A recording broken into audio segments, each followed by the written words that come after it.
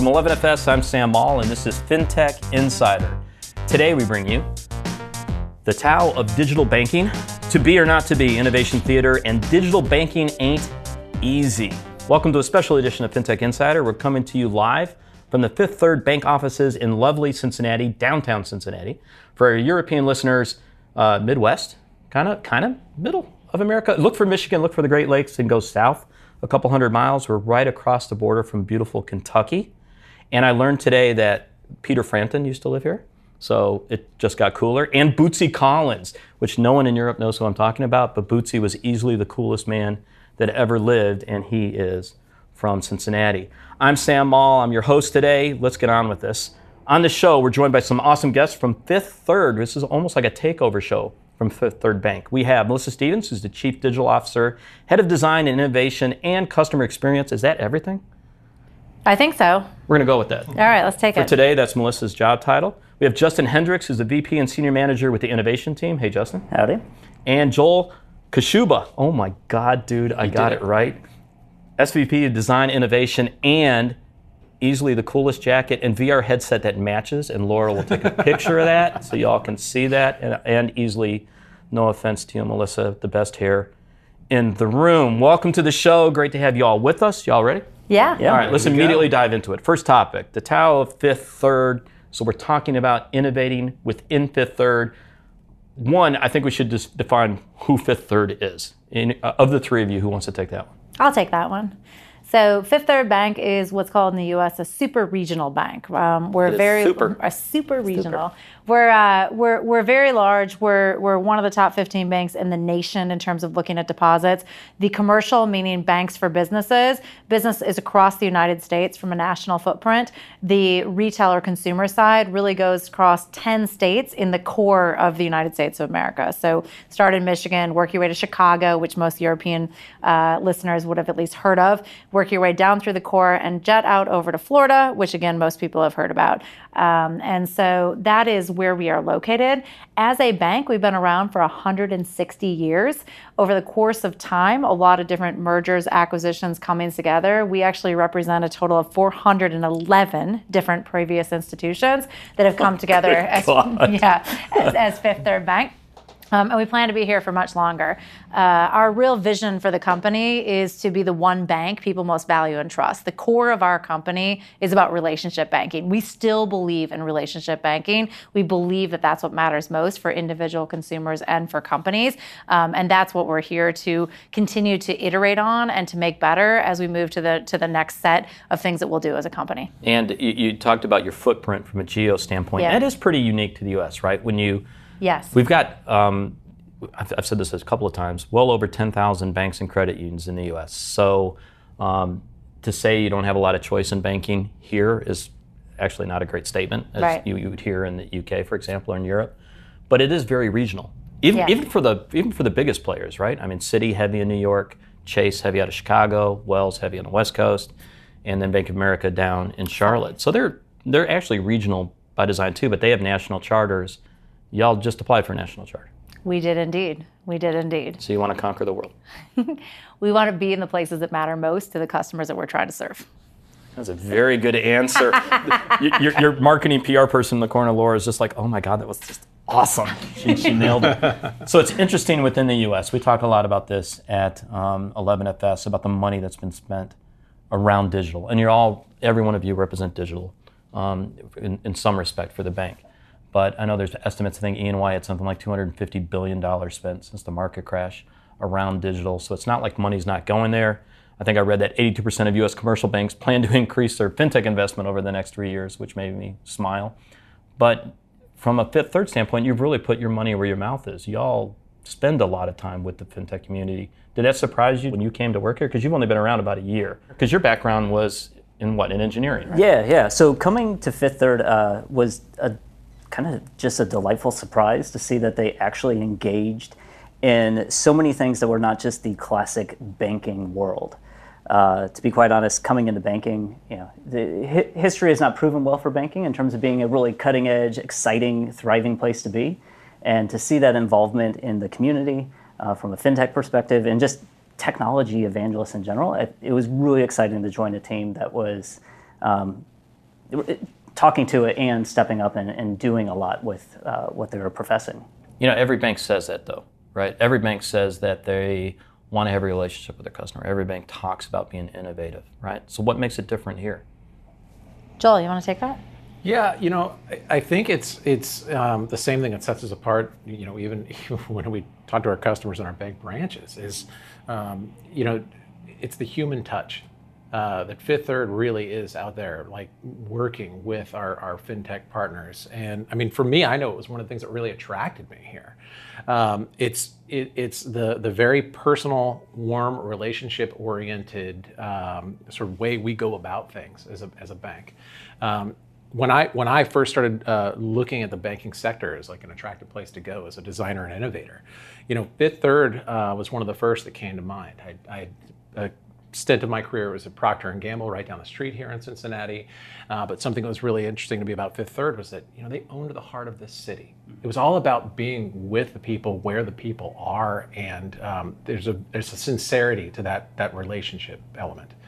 We take that into the fintech space with us.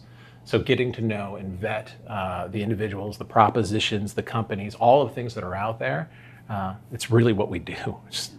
It's funny because, you talk about the ability to innovate at scale. And in the U.S., if you're not familiar with it from a listener standpoint, it is slightly lopsided. So I said there's 10,000 banks and credit unions. The top 4 in asset size are just ridiculous, right? I mean, it's easily, I think number 4 is 3 times the size of Goldman, who comes in just underneath them, right, in assets. So the money that would normally go into this space when you talk about innovation. But from a Fifth Third standpoint, you've proven that you can play in that space, right? I mean, I think you had like $100 million a year invested from your CEO when it comes to working with fintechs. Yeah, and I think one of the things for us that I think is really important, and Joel hit on a little bit, is that it's about being there with and for them. And so as we started to look at investing in fintechs, and I come from a company who invests in a lot of fintechs and startups in general. We moved ourselves, frankly, a few years ago from straight up venture investing into actually more strategic investing. And so we were looking really at 4 key things, and those things had to do with, should we inject equity and could we get a return? But frankly, while returns are important, that's less what we're looking for. What we're looking for are there leaders we believe in? Are there leaders that we think we should be attached to or partnering with that we think are going to make a difference? Whether it's the exact thing they're working on right now, or it could be the next thing that turns into. The other thing we're looking at is, could we commercialize their offering for them, right? Do they have a great solution, a great product? Is that something we could bring to our customer base? Or do we have something great that they might want to pair with the offering that they have and bring that out to them? And so in all cases, we're looking across a couple of strategic elements and trying to figure out the right way to play. And so as we started to put the $100 million in, what we're looking at is not a commitment. We never stood up in front of anyone, Sam, and said, hey, we're going to put $50 million out there. We're going to put $100 million out there. What we did is we looked for opportunities and partnerships that fit some of the criteria. Our goal is 3 out of 4 of those posts. Sometimes it might hit 2. And then we just started doing it. And once we had done enough activity and started participating in the fintech ecosystem, in the community, and started collaborating, then we started talking about what we had done. And so one thing that is big for us is sometimes we're going to point to left field and we're going to say, hey, we're going to hit it there. A lot of times we're actually going to do the slugging it out, the working hard, the figuring it out, and then we'll let you know what's going on as part of that journey and invite people to be part of it with us. It's interesting, though, from your comment about reaching into the community, because we're Cincinnati, right? You're not San Francisco when it comes to Silicon Valley. You're not New York when it comes to Silicon Alley, and a plethora of those. So how do you overcome that? Because obviously you have, but how do you do that? How do you engage? Does that mean you have to look outside of your footprint? Yeah, I think a couple of things. One, we find great partners to partner with us to help locate those types of opportunities and partnerships. One company that we've had an exclusive deal in the U.S. with is QED Investors, and they've been huge for us in terms of what Nigel and Frank and the team there have done. Is that Matt Burton? QED? Matt's there now too, and you just chatted with him recently. Yeah. Nice shout out to Mr. Burton. We like Matt.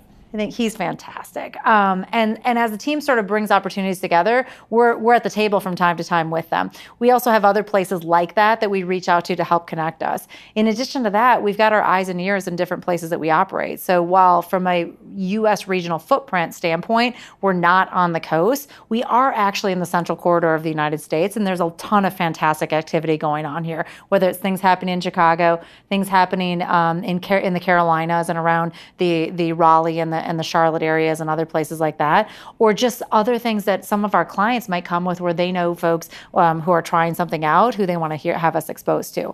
Now, right here home in Cincinnati, we've got a lot more activity than anybody realizes. We have a fantastic company here called Centrifuge. We have another one formerly called the Brandery. That's still the name. And they've got funds that we don't invest in, but that bring actually a lot of startups to life. And then we participate in mentorships, in opportunities to speak with them, to advise them, to guide them, and sometimes find partnerships with them to actually get things going. I think one of the things I think is hard at scale, especially with what y'all are involved in, is you can get lip service to digital transformation, right? I mean, you can build a really cute floor and put a ping pong table in and say that you're doing this, but I think it's building that team out, one, and then having executive leadership to really push that. So talking about external talent, so both Joel and Justin, you guys are not long-term employees of the bank, right? So what was your background prior to coming here, Joel? My background prior to coming here was design and innovation. I worked, like I said, I was at Procter & Gamble for almost 10 years. Went to SC Johnson, where I was a founder of design and innovation for that company, and also worked in a lot of M&A work there as well. And then went to the agency side, where I was head of innovation for Web de Vlaam out of Chicago and London, so doing a lot of consulting across Fortune 500s, innovation pipelines, maturity, methodology, what have you, all before coming to the bank.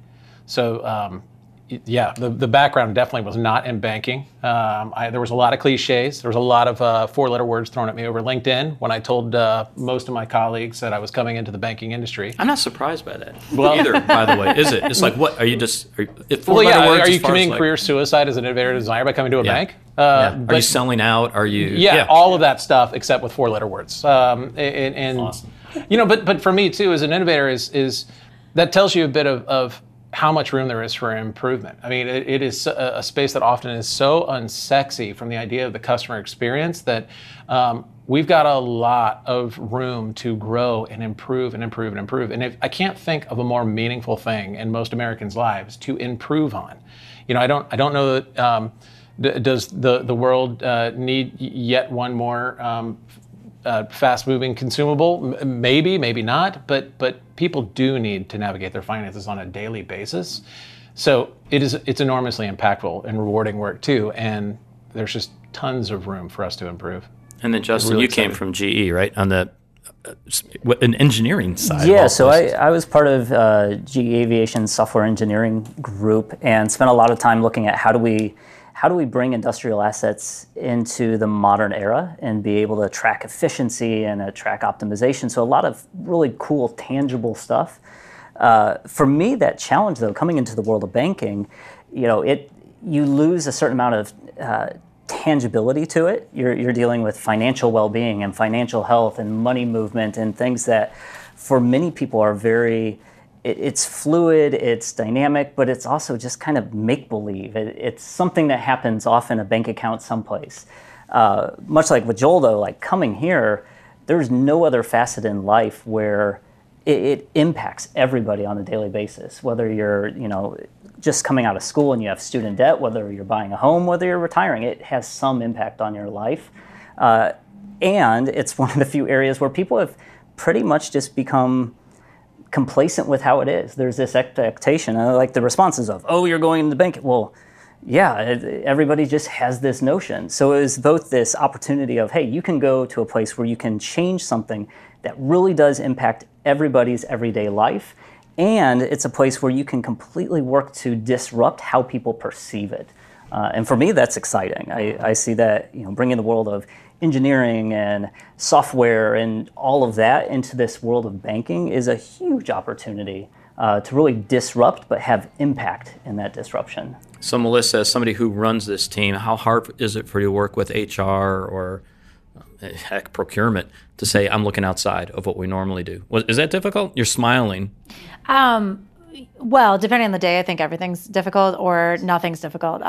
So the way I look at it, I've been here for 3 years, right? And I do come from the banking industry, but I came to be part of a transformation and to be one of the leaders of that transformation. And so back to your point about, a CEO writing a check, I feel very enabled and very supported in the effort to drive this company to the next place that it needs to be. And so we've got the support we need in the C-suite. We've got the support we need at the board of directors level.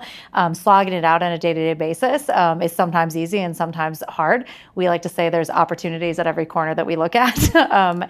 But the reality is we've had really good success. And I think that we are just starting to find the beginning of the pace that we need so that we can actually accelerate even more. We've got the right buy-in, but what we start with most of the time, and I'll just use our great partners in human resources, we start with why are we trying to do it? What are we trying to achieve? And then what is the profile of somebody that look like? As you guys were talking and Justin and Joel were sharing, I was like doing a quick just sketch to say, how many people have we hired since I got here, percentage-wise, outside of the banking industry? And the answer is across my digital teams, the user experience designers, as well as the innovation team, I've hired 50% from outside of banking, and that's incredibly purposeful. It's incredibly purposeful. And the idea is not that anyone in banking is bad, hopefully. I mean, I've been in it and I feel pretty good about myself, but it's that combination of ideas and that different way of looking at the world. If we're truly going to enable our employees differently, you got to have that outside-in perspective.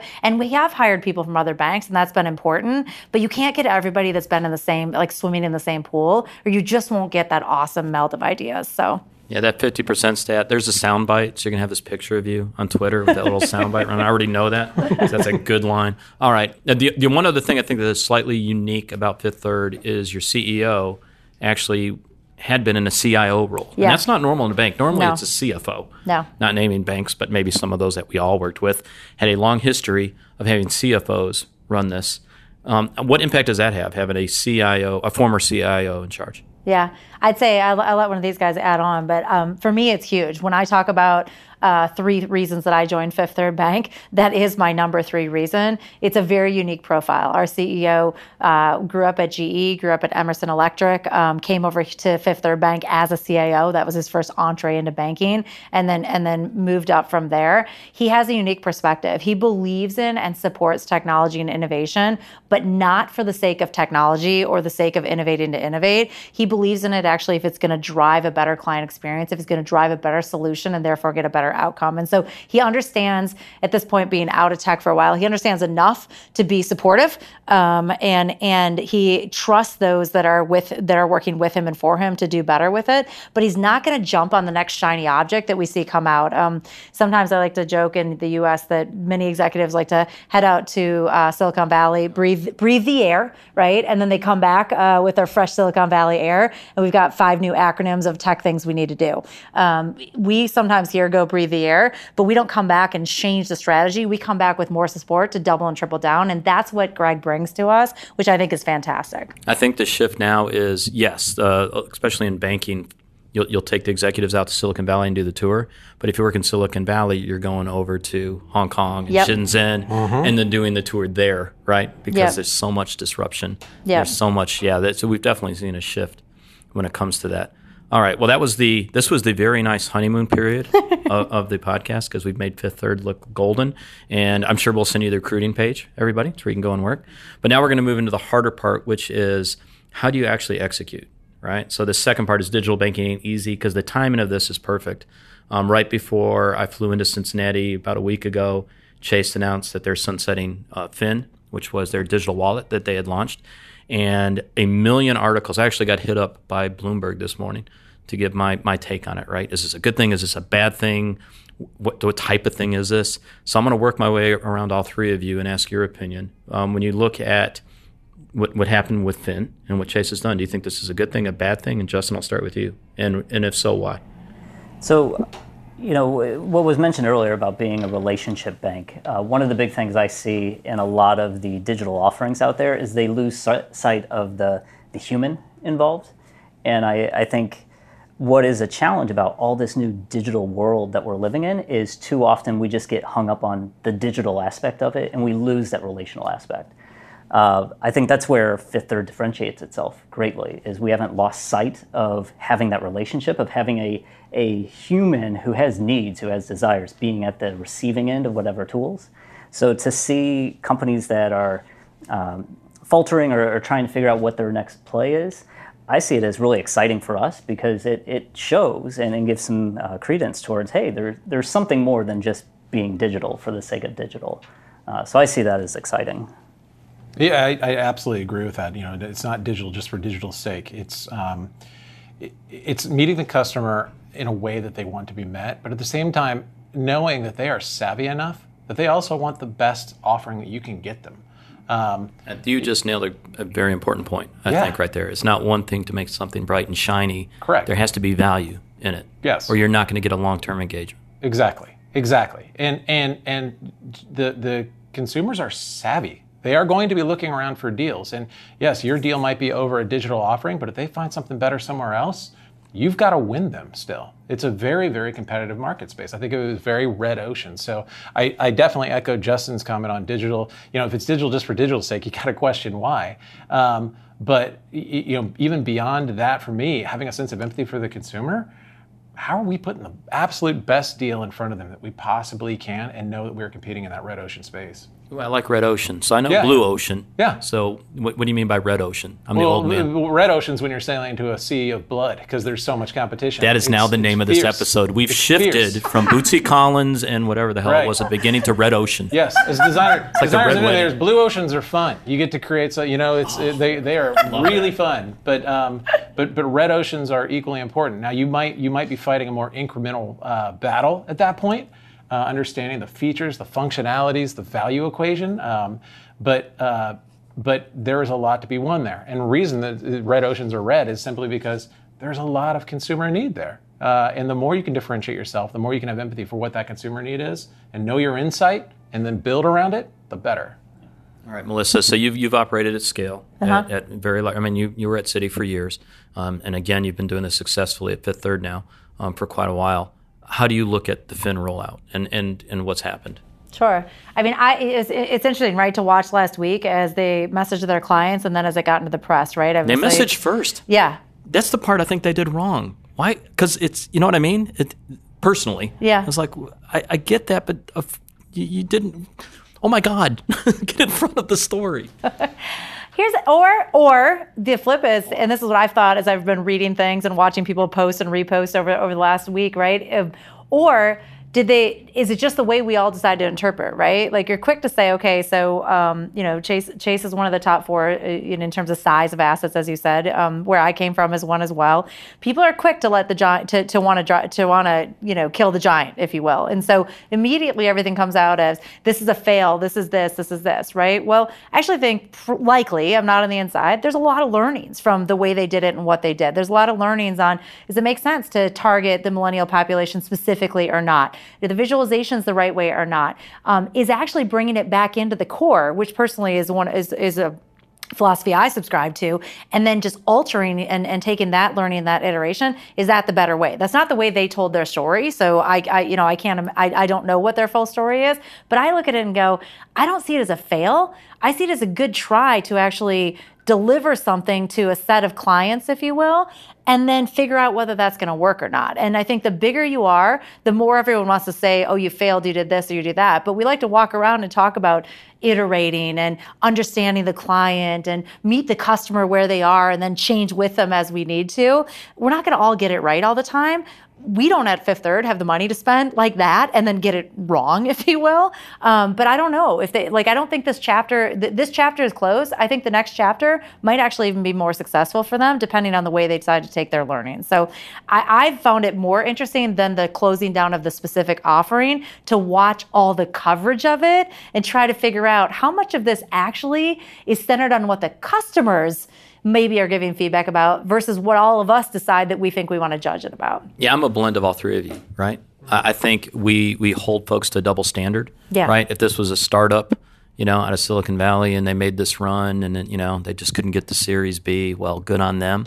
And the fact that Chase did it, it's fun to point and said, yeah, you guys did bubbles and it didn't work. I wasn't a fan of the bubbles, but I get the bubbles, right?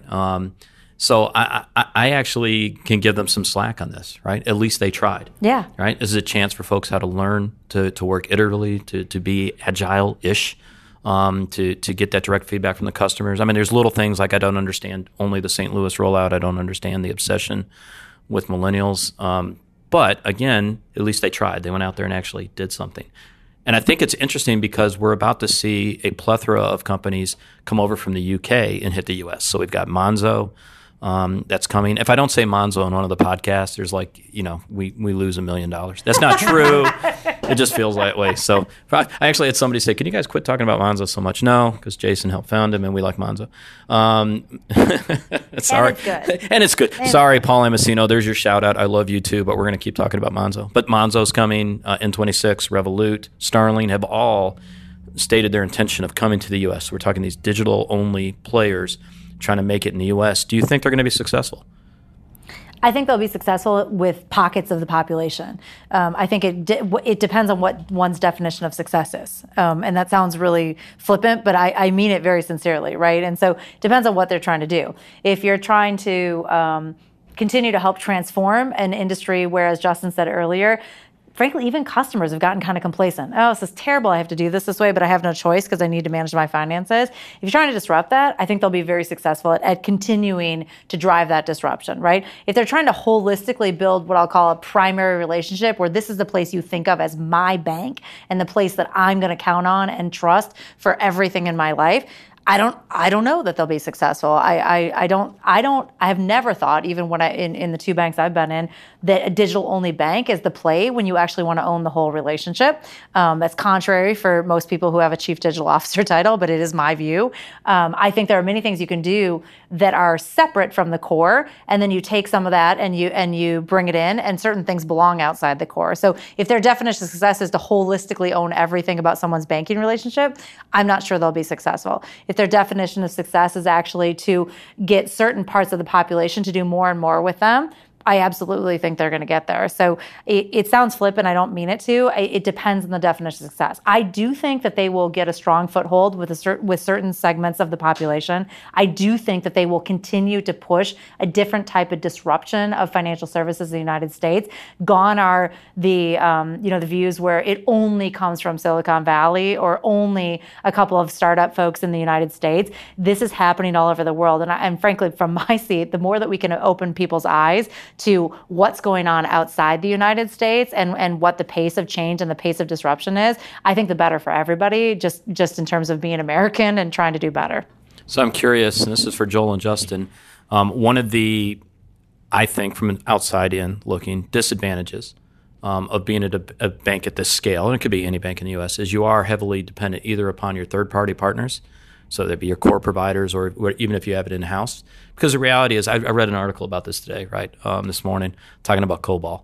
And just yes, Melissa's already laughing, right? So why didn't you study COBOL, Justin? You're an engineer. You'd be making a fortune right now. But the fact that we've got banking systems and ATMs, and you take your pick, that's based on a very old programming language, and that's reality. But on the flip end of that, you do want to have the relationship with your customers. You want to be as innovative as you can, right? From a design standpoint, an engagement standpoint, how do you do that? So I think a big part of it is don't get hung up as much on the technology involved. So yes, there are old technology. That's a good answer. Can we just stop right there? You know what? Honest to God, that is a good answer though, isn't it? That's the underlying, it is a situation you're in. Yeah. It is the reality you're in. If you focus on that, you'll keep finding that as being your stumbling block. If, however, you really look towards that end customer experience and what it is you're striving for, you can always layer in solutions on top of it. And what I mean by that is, yes, there's complexity to those solutions. Yes, there's complexity to adding layers. But if you're really just steadfast focus on what is that minimum thing that I can deliver to delight a customer, the noise of, these legacy systems starts to go away because you're just going to be focused on delivering that one little thing that they absolutely need. So not an MVP, but an MLP, a minimal lovable product. I'll give you the I sticker like that. later. Oh, that's an 11FS thing. You're all are welcome. David Breyer just high-fived me from across the Atlantic. It was awesome. I mean, do you subscribe to that same view, John? Absolutely. You know, and here's what I find funny, because again, coming from outside the industry, this isn't unique to banking. When you talk about the underlying core applications across most of the U.S., the reality is most of them, I don't care what industry it is, live on older software. So again, when you look at that and when you interact with it, what lessons do you bring from the outside to say, how do you help the team think differently? I mean, when it comes to the systems specifically, what you're getting at, I mean, it really is in the same philosophy Justin just articulated. It's really around, don't get caught up in exactly what you might be building it from or building on top of. It's what's the end experience you're trying to deliver? Because usually there's like more than one way to skin that cat, and especially if you get really, really creative. I find that the more we think like holistically about the experience, there are so many elements beyond just the platforms or any of the technology that we're using that really make the impact with the customer, like that entire customer experience. And every one of those should be at our fingertips when we are creating that ideal customer experience. So, ooh, you dropped a good phrase in there. You said think holistically, because that's a phrase I think I've heard your CEO say. That he wants to implement a holistic digital transformation. Can you tell I did some research? I'm impressed. I'm super impressed. I couldn't sleep. I'll be honest. I didn't sleep well because Kenny Rogers' song kept floating through my head, Lady. But that is a quote that your CEO has said, that he's trying to implement a holistic digital transformation. So for the love of God, what does that mean? Well, we don't try to half-ass anything, so everything's whole. That's the first goal. There's the other quote. Maybe that's the name of the show. We don't half-ass anything. It's 3 names. Really what it means is this, and frankly, we spend a lot of time educating internally about this topic. When you say the phrase digital transformation, or you say the word digital, a lot of people immediately go to digital channel, a mobile app, right? And a browser and something happening in the online world. And what we're talking about is not a channel. Yes, that channel is part of it. But when he says a holistic digital transformation, we're talking about, you can say it a million different ways, but we're talking about actually building the company that'll thrive in today's digital world, tomorrow's digital world, and forever after. And so what that means is that we're looking at all channels. We want to be there for the client, as you heard Joel or Justin say, wherever they are and however they need us, right? And frankly, especially in the relationship game, most people don't want to interact with you one way, right? You might text message with your significant other with certain topics. You might sit down in person on other topics. You might have a romantic dinner about another topic. You might actually just call each other when there's something else going on, or you might just hang out in the same space because sometimes that's enough to be together. And so when we think about relationship, we think about relationship, and we don't think we're anybody's spouse or significant other, but we do think that we should and will be core to them, because you don't actually have a way to enable the life that you have if you can't make money move back and forth,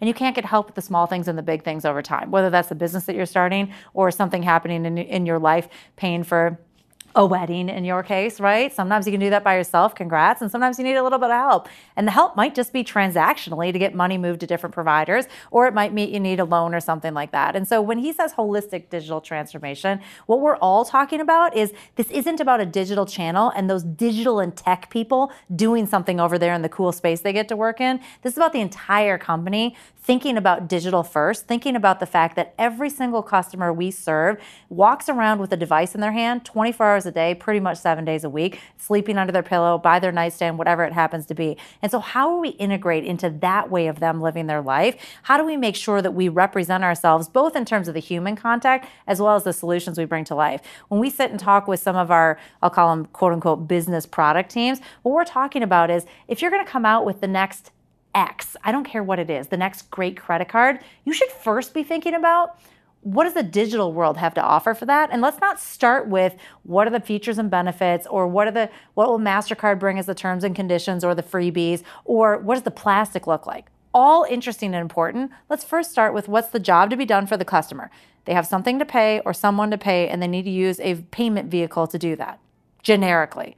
Now let's talk about what that payment vehicle is. Then let's talk about how to represent that in the digital world that we all live in and breathe in every single day. Then let's talk about the different support we need from human beings. Then let's talk about the channels to bring it to life.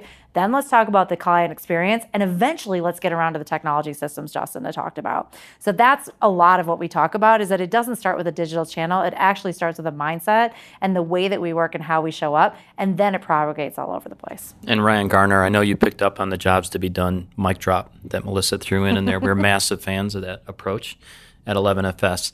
And talking about approach and everything else, we need to take a quick break so you can hear from our sponsors. We'll be right back. This deal sets apart that this economy is. We need to get down to business. Clearly, the pressure is beginning. Business investment. Jobs. Brexit by Brexit. Live Brexit. The more you hear about Brexit, the less clear it all becomes. When everyone else is shouting, listen. For the clarity behind the headlines, subscribe to the Financial Times. Visit ft.com. Today, customers are demanding greater value from financial services. They expect more agility, innovation, and security than ever before. Most financial institutions are held back by the shackles of closed legacy systems that limit transparency, block innovation, and ignore customers' demands. Finastra has a bold vision to unlock the potential of people and business. They've created a platform for open innovation in the world of financial services with FusionFabric.cloud. Their solutions span retail, transaction lending, and treasury and capital markets, on-premise and in the cloud. Start your transformation journey today with Finastra. And welcome back to FinTech Insiders from 11FS. We're hiring. Check out 11FS.com careers to find your dream new job. We have open roles in consulting, product, design, tech, research, benchmarking, Foundry, Pulse, ops, and just about every place you can think of. Check out our vacancies on 11FS.com careers now. All right, let's get on with the show. We are here with Fifth Third in Cincinnati. And we're moving on to our final topic, which is about Innovation Theater, which is slightly funny because the very first place that we went was called 167, right? Which is an incredible name. That's for your innovation center. Get that right? Yeah, so 167 is the name that we've given our Design and Innovation Center. The digital team works there too. And it's a take on Fifth Third Bank. 5/3 is 166.67%. If I'm honest, it's 6666 is repeating, but that would be terrible. So 167% because we give 167% for everything we do. I'm so glad you explained that because I thought it was like an old street address or the number of employees that were in there. Yeah, I had no clue.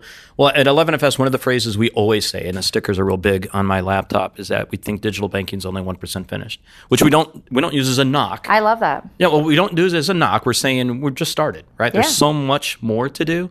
But that's also why we do get rather fed up when we do see Innovation Theater, right? When we see lip service given to something, when we see only ping pong tables and the little beanbag chairs that you can't roll out of if you're my age and that kind of nonsense. So I've got to ask, how do you prevent that from happening? Because you can. It's so easy to creep over that line. Yeah. You want to go ahead? Sure. I think the very first thing is, keeping the customer at the center, always knowing what is the insight that you've uncovered that is discernible and meaningful or impactful to the consumer themselves, and how do you start innovating from that? That's the first way. The other way is know that you're not doing this alone. Like when I joined the bank, I might be coming in with a lot of outside knowledge, but there's a lot of other kids here to play with on the playground. And so I realized if I can start tying in the innovation methodologies and thinking, like design thinking that we bring into the system, right into the lines of business and helping them overcome their challenges in new and more creative ways, we will be creating things that are well beyond Innovation Theater. They are real tangible artifacts and examples. So how do you keep the customer at the center? And tangibly, how do you do that? Well, I think the very first thing is making sure that you've actually met the customer and actually have been in their context. Why would you do that? Go? I mean, when you've got a perfectly good tower idea, you can look at. but we actually try to talk to them, and they even do come in our space, and we go out and see them in other places. It's so radical. And then so how do you bring their stories back into the bank, back into the business? And for us, that's done in a number of different ways, whether it's through imagery, storytelling, scanning, film, any verbatims we have from the customer. And we have, of course, just as any bank, reams and reams and reams and reams of data. And it's a matter of like, how do we tell that story and put them first and foremost? One of the things I tell my designers and my innovators is that I always want them thinking through 4 lenses. I want them to think about, when they're having empathy for the customer, I want them to think about what is the cognitive challenge that the customer is trying to overcome. What is the perceptual challenge that they might be challenges they might be trying to overcome? The physical challenges, and then emotional. Are there emotional elements to any experience the customer is trying to go through? And how are we accounting for each of those and innovating on them?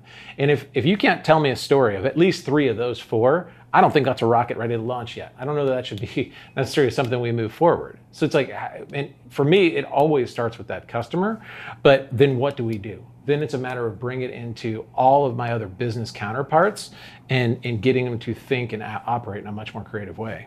It's easy just to jump right to the solution, isn't it? And then, I actually think that's one of the biggest challenges in banking is like the industry is so quick to just come up with like, there's a solution. It's a very linear approach when we actually need to be thinking in a much more organic or sometimes even exponential like way about what we're trying to achieve. Yeah, I couldn't agree with you more, right? Not to knock digital wallets, because I helped implement, I think, every single one of them at one point in my life. I even worked on ISIS. Oh my gosh. Oh my God, they had a product named ISIS. For those of you that don't remember telcos, nice move. Yep. And then what did they call it then? Soft card? It was like they went the completely different way. What was the new name? They gave it something really gentle. Yeah. Like mellow. But then we had to keep reminding everybody this is ISIS because no one knew what the new name was. That was such a great time. But we'll move right past that. But how? That sounds really good, right? But how do you, especially as an engineer, right, Justin? I mean, you're an engineer, right? I was laughing because I saw a T-shirt that said, "Yes, I'm an engineer. Let's just assume I'm right." Love that. I'm gonna buy that for you for Christmas. So how do you come at that when you've got somebody like Joel coming from the design part and you've got this engineering background? How do you marry the two up? So one of the things I love the most is when you do have those challenges that come in as an engineer of questioning your sense of what is true, what is right, what is the real thing. It forces, engineers are people too, believe it or not. Software engineers, mechanical engineers. Another name for the show. Yeah, engineers are people too. Engineers are people too. And as for myself as a software engineer, I don't want to make things that nobody wants to interact with. I don't want to make things that people soon forget about or dismiss. And the more that I can bring my own needs to the forefront, the more that all of us bring ourselves into this workspace and say, hey, let's take on the world of banking, the more I see it as just being this mutual kind of push and pull of how do we build a better product? Yes, there are going to be the needs of, we can just fix this, here's the digital tool, here's what needs to be done, replace all your COBOL with what have you, and you'll be good to go. Truth is, the technology is always going to change. It's always going to constantly shift on you, and if you're in the Silicon Valley, that's where they've just been riding on. It's just that thin layer that shifts all the time. What we have that opportunity to do, we're bringing our whole selves into work. We're looking at what are our needs, what are the customer needs, and really trying to build a complete solution, not just lipstick on a pig, not just back-end technology systems, but that complete solution. Yeah, there's always that analogy, right, that you're flying the plane, changing out the engines, painting it, putting in new carpeting, all while in the air. But that's the reality, what you have to deal with without crashing it for hundreds of thousands or millions of customers. Yeah. I mean, it's no pressure. No pressure easy at all. Job. It's an easy. It's just technology. Yeah. I mean, how hard can it be? Yeah. Make sure you innovate banking, but don't screw up. That's right. No matter what you do, don't screw up. So when you take that from your team, though, Melissa, and you look across the entire bank, because you have multiple product lines, you're all over the place, you service so much. How do you get that messaging across? How do you make it so this just isn't the cool kids with the great hair and the VR headset? It's everybody. Well, definitely it's the cool kids, but then we try to bring everybody on. No, I'm just This is the coolest room you've ever seen, people, right now. Yeah. We're awesome. The thing is that a couple pieces. First, we're here with and not instead of. We're not running a parallel path. And so everything we do in our organization, whether it's the innovation function, the design function, the customer experience function, the digital groups that we run, we're part of the businesses, right? For this chapter of Fifth Third's history, we're uniquely in one function together. I don't know if that's how it is forever. We see, as an example, innovation is not our job over in the cool garage. Innovation is everybody's job. And our mission is to actually bring the ways that people can actually unlock their own innovative selves into the fabric of the company. Sometimes we invite them into our cool space. Sometimes we go to their space. Sometimes we go somewhere else. But if we can, every time that we interact with, engage with, whether it's something we're specifically designing with them for a product, whether it's just a workshop they want us to host with them and help them with, or anything else that we're doing, what we're trying to do is if we give you one way to work differently, one idea that you might take back and it might spark something in your group, one new technique, then that's a fantastic thing, right? And I'd say a lot of what we do may sometimes frustrate some of our partners at first, but in the end, it gets us to a better place. We ask a lot of questions, right? Because it is easy to jump to the solution, it's easy to jump to the tactical execution. And one thing we're great at our company is execution. We truly can get a lot done. But we have to back up and say, what is the actual thing that we're trying to accomplish? What is the question that we ask ourselves? And so sometimes we'll find ourselves in a room and we'll say, hey, can you help me now, Justin? Because we're trying to get X done. And Justin will say, I'm sure I can help you. Can I back up about 500 miles and could I ask you what's going on, right? And sometimes that can frustrate people, but generally we find that we come out the other side of it in a better place. And that's really a lot of what we do. And so we have, a cool space and we have really great other floors in our building that people work in. We also have people working just like you'd imagine. I mean, some of our digital teams that are working in Agile-like methodology are sitting in former conference rooms with no windows and hardly any air flowing through and, turning the lights off because it's too bright and all that stuff that anybody's tried anywhere that they've been. And we're bootstrapping certain places. We're making cool spaces in other areas. And overall, we figure it's all going to come together. But what our goal is to help every individual at the company, more than 20,000 of them now, be their most creative and productive self for whatever they're doing that day. And if we can be the beacon of light or the lighthouse for the company or however you want to say it, that helps them see that that's possible, then we're doing a great job. It's hard. And some days people don't want to know that the sun is shining outside, but we just keep fighting through it and figure that we'll come out and certain days will be easier than others, but overall we'll get to a better place. So here's a question I've always wanted to ask a chief digital officer. No, I love this question. So you'll see this on Twitter a lot, or somebody will do a piece in Medium and they'll talk about chief digital officers, right? And the quote is always, Amazon doesn't have a chief digital officer, or Google doesn't, or Facebook doesn't. Digital is just inherent to them. How do you reply to a comment like that when it comes to banking? Yeah, I very easily. I hope for the day that you don't need people with special titles for any of these things that should be the DNA of how we run. The customer experience function I run, I'm often quoted with that group saying Zappos doesn't have anybody with the title customer experience, right? They're just known for it. They don't have any titles anymore, do they? Yeah. I thought Tony got rid of everything. He's got rid of them all. And so my answer to that is, yeah, that's true. And I hope that there's not digital titles, innovation titles, other titles, because I hope it's part and parcel to what everybody's doing. There was a time when I started in digital banking when folks that worked in digital thought that people in the other parts of the company were a threat if they knew anything about digital. We've graduated a bit past that. My hope is that in banking, in 5 years, 10 years, everybody that works anywhere in the company has some type of experience in digital, no matter what that experience happens to be, and then you don't need a title like that. So I think it was Tim Spence. There's like, hey, I gave him a shout out. That's pretty nice good, job. Right? He'll love that. Yeah, Digital Innovator of the Year last year, I think. Yes, Digital Banker of the Year. So he's kind of passe now. Yeah. But hey, still, he was the flavor last year, and it was really good. But he had a quote that said, "We include design in everything we do," which is a great quote. It sounds really good. Yep. But I'm looking at Joel and Justin because you two have to actually implement that. So how? How do you actually look at everything from a bank standpoint and say, all right, design has to be incorporated in that? Well, I think first is establishing, what is the definition of design for the bank, right? So, I mean, there's at the very high level design thinking, and how do we use empathetic, creative processes in order to frame our business challenge to put that customer at the center and stay true to the customer insight that's going to make us unique. And then how do we even get to the right set of concepts that might begin to solve for that need? in a way that is right for the customer. But even like at that altitude, which are still pretty abstract, even at that altitude. But design does play there.